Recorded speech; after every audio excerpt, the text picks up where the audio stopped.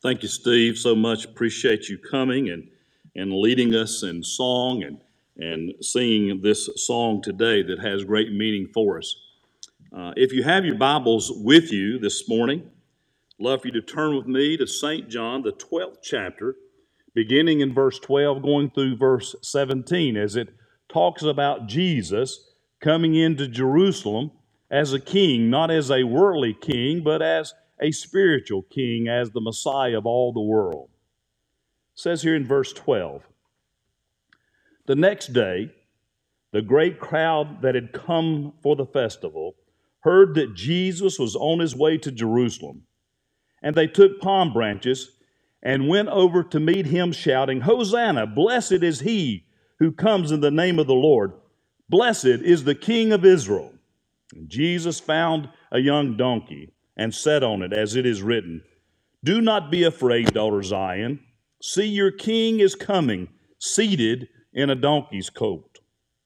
At first, his disciples did not understand all this. Only after Jesus was glorified did they realize that these things had been written about him and that these things had been done to him. Now the crowd was with him after he had called Lazarus from the tomb and raised him from the dead as he continued to spread the word. May God bless the reading and the hearing and the understanding of his precious and holy word. Not just a quick hallelujah. Some years ago, a book was written by Gene Smith, a noted historian. The book was entitled When the Cheering Stopped. It was about President Woodrow Wilson, who was involved before and after World War I. You see, he played an integral part in all the events surrounding that war. And after it was over, he was an international hero. He was a person who brought optimism both at home and abroad. People believed in him, and people thought that he was one of the greatest people of all time as he brought democracy to the world. They thought democracy would always be there. On his first visit to Paris after the war, Wilson was greeted by cheering crowds. He was a rock star there. He was the most popular person, even more so than their own heroes. The same thing was true in England and Italy. In a Vienna hospital that he went to, there was a Red Cross worker who had gathered the children and said, because of the war and difficult times, she said, there will not be any Christmas presents this year. Well, the children didn't believe that because they had heard that President Wilson was coming to their country and to their place. He brought hope and optimism.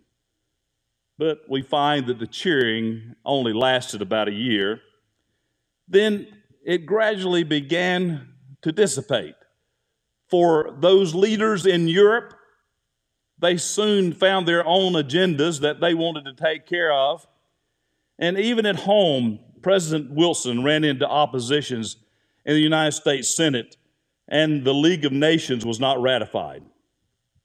Under great strain and stress, President Wilson's health began to decline. As they had the election, his party was defeated, and he found himself a defeated person in the midst of all this. Only some months before, he was paraded around as the new Messiah for the world to see.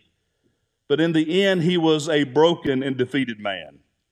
It's a sad story, but one that's not altogether unfamiliar in our world today. For the ultimate reward for someone who tries to translate ideals into reality is apt to experience frustration and defeat. There are some exceptions, of course, but not too many. For we find here in the story of Jesus, as he comes into Jerusalem, he comes riding in with great applause. And yet we find in the end that there were many who wanted him to be defeated. I've always sensed that there was something a little bit unusual about this original story of Palm Sunday, this celebration that we read about here in Jerusalem. A huge question mark looms over this whole event. Think about it. A crowd that is estimated between 100 and 200,000 people have lined the street in Jerusalem. These people have come to cheer for this itinerant preacher from Nazareth. His name was Jesus, and yet they are not really sure why they are cheering. They don't really know who he is. About that time of the year that we experience now in our day, the springtime, the city of Jerusalem was bursting at the seams with religious pilgrims that were coming over for the Passover festival.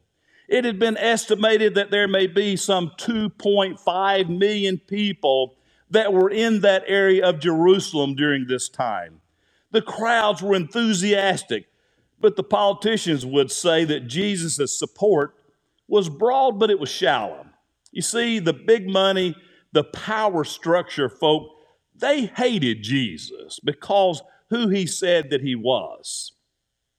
The crowds who lined the streets, many of them did so possibly because they were opposing the political establishment, the Romans in that day and time, and they were wanting to do anything they could to be able to move them out.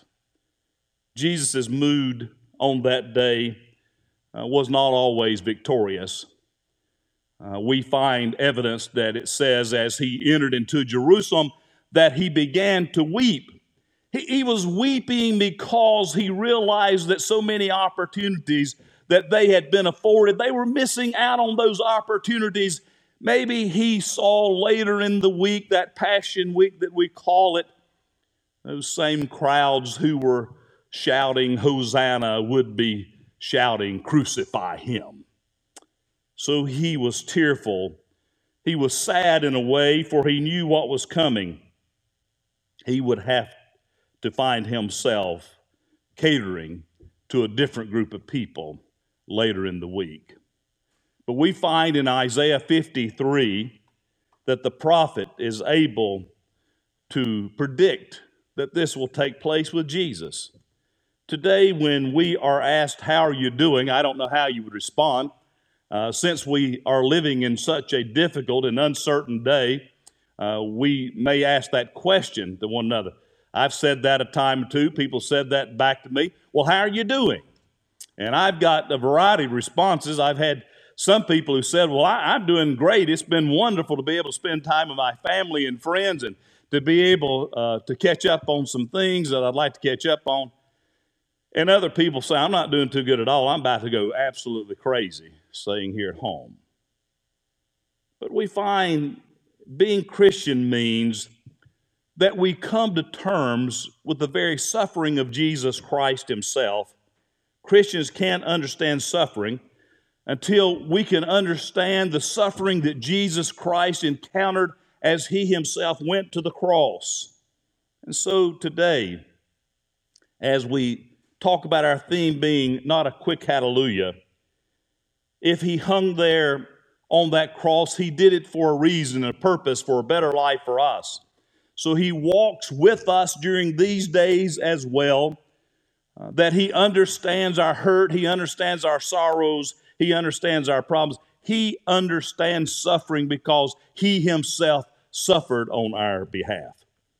How are we hanging for Jesus? Are we hanging in or hanging out? Or we may be saying we're just hanging on by our fingertips. For Judas and others, that Palm Sunday would be a party or a parade time, a time when Jesus would come into Jerusalem holding a sword, riding in on a white horse, ushering in a new kingdom. There were those who thought that Palm Sunday would be a party time, a time for pomp and circumstances, a time for balloons, a time of fireworks and confetti. And they were disappointed when Jesus rode in on a little humble donkey without the dazzle and without the spectacle of such events. They saw the parade, hear me, and they left and went their way. There are many big event Christians in the world in which we are living in today. They come for a minute and then they're gone. When the show is over, they hit the road. They're drawn to the Christian faith because of the glitter and the glamour and because sometimes the sensationalism. But when the lights are shining and the trumpets are blowing and the banners are waving and the troops are marching along, they show up in full force, like the blaze of a red rocket glare. They flash for a moment across the sky, and then the light disappears. They come for the fireworks display.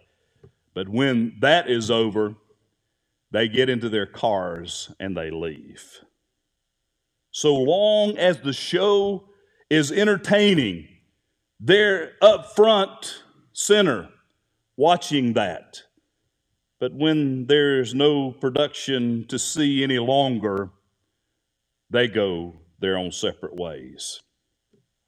Some of them came to see the great production, the great show, the great parade that day for Jesus, but that was all that they did. One local pastor complained that his congregation lacked spiritual depth. When it came to those things that were spiritually appropriate, he said oftentimes his congregation would turn their backs on that. And it's interesting, a quote that he made. He said, "Whenever it comes to doing things that are spiritually correct, I always have a problem. But when it comes to things that are show-oriented, I never have a problem." It is not only a problem confronting the streets of Jerusalem on Palm Sunday, as we see in this story and what followed during that week in Jesus' life, but we see also that it is a malady that is plaguing our society today. When churches are having all-time low attendance, Jesus doesn't just want us to be entertained, but he wants us to be a part of building and sustaining, working and suffering for the kingdom of God. Sometimes, yes, even suffering. Counting the cost. While attracted to the glitter of the church life, some avoid with helping a church succeed and develop that winning attitude over the long haul. These persons hang in there for a little while, but if they encounter that rough patch, which all of us will encounter, we see them going a separate way, a different way from the church. Secondly, I hope that we see that those in that day, and even in our day, that there were the persecuting and the hallelujah people. You see, the persecuting Christians show up to tear down, to crucify. The true hallelujah Christians, they show up to uplift and to encourage and to bring resurrection to the world. There were those who spent their time nailing Jesus Christ to the cross. And there were those who were there who were always looking to minister, and they were thinking about where can we bury him if he's going to die. The persecuting folk, they show up when there's a hanging or a lynching that's going to take place. They always have their hammers and nails and their 2x4s ready to nail somebody else to the cross. Never mind that the person may be good. Never mind that that person may be innocent like Jesus was. They always show up as a part of the mob scene. And when it's time to nail somebody or tear somebody down, they're there. They rarely have anything good to say about another person. They're always criticizing in order to tear down. They can care less about somebody else's feelings. When there's a lynching or a hanging, you can trust they'll always show up. In my reading about the Old West history, one writer said that because of the absence of social outlets and activities, many people on the frontier showed up at the hangings. Now, some of you, if you think you're getting bored already, can you imagine the Old West and the world that they lived in? They had no social outlets hardly at all. So when they would have a hanging of all things, They would come with their picnic baskets. They would come with a pallet of blankets to be able to lay out. And they waited for the hanging. And when they had the hanging, they experienced that and they went home. This is what happened with Jesus. They showed up, yes, on Palm Sunday, and shouted, Hosanna. But some of the same group there later in the week was shouting, Free Barabbas, crucify Jesus. They weren't concerned about the facts. The facts simply didn't matter. What we need in our world today is hallelujah people who will help build God's kingdom, spread His joy, provide some hallelujah hope for people in need. You see, I'm not real interested in folks who specialize in blowing out another's candle, but in those who are able to light a candle in the midst of somebody else's darkness to light up the room. That's the kind of people that Jesus is trying to encourage to be a part of His ministry. Will you be one of those?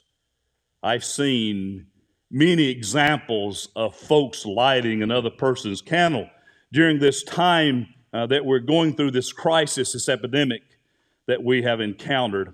I have seen people with goodwill and concern who are trying to propagate the cause of Jesus Christ because they see other people in need. Maybe there's some real good that has come out of this experience that we're going through. Maybe it's led us closer to the Lord. Maybe it's helped us to understand really what is important in our lives. And maybe it's caused us to look outside of ourselves and see who it is that we can minister to. Many of us are scared and afraid, and yet at the same time, God calls us to be His ministers.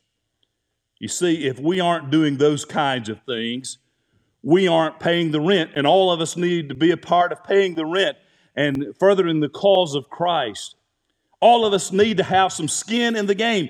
Many people just come for the parade, but they never pay the rent, and they never have any skin in the game. Christ calls us to walk along with Him, not just during those times of the parades, but even as He goes to the cross. That group that shouted Hosanna on Sunday were some of the same ones shouting crucify Him a few days later. But you see, Jesus was not stopped in His own tracks. There is something within our own human nature, the human personality, that will often gravitate and draw us to the darker things of life. We must all struggle at some point or another not to allow that darker side to take over. We don't want to be known as people who are always bringing bad news to this world, that we are called as instruments of evil. No, we are to bring good news, the good news of Jesus Christ to this world that we live in. The party time people have a short hang time. Those who are persecutors have no hang time at all. They are not even remotely interested in building the kingdom of God and sharing the good news. But here is the good news. The third group, and this is a group that all of us need to be in, is the hallelujah persevering Christian. These are people who hang in there for Jesus Christ. You see, they even pay a price on personal sufferings for the things that are of God. I saw a rerun early in the week of an individual from Illinois College.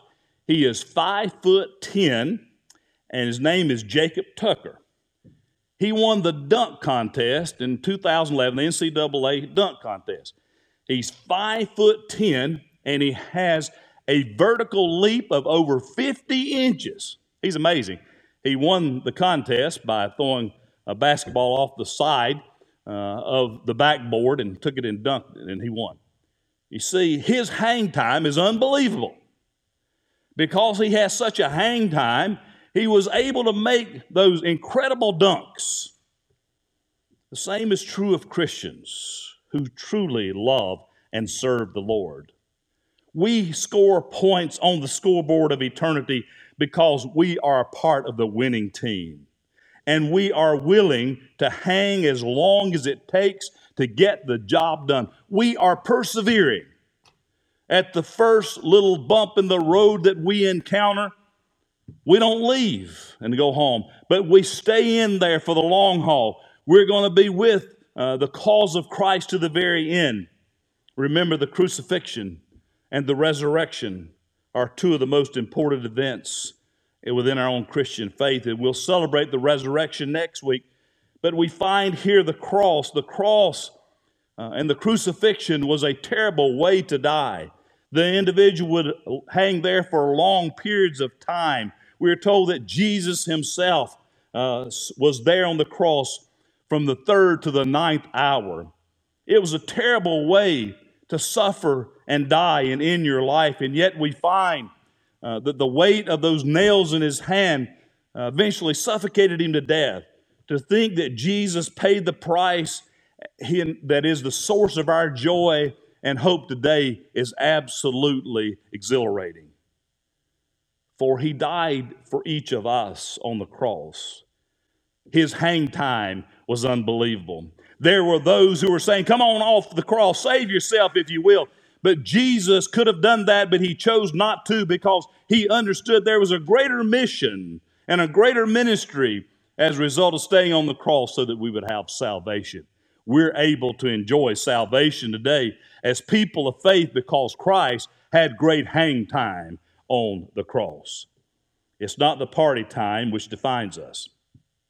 It's not the persecutors or naysayers which describe us, but it's that staying with it to the end that is able to save us. Christ did it, and he asked us to do it as well.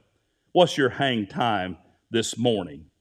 Can you hang in there for Jesus Christ?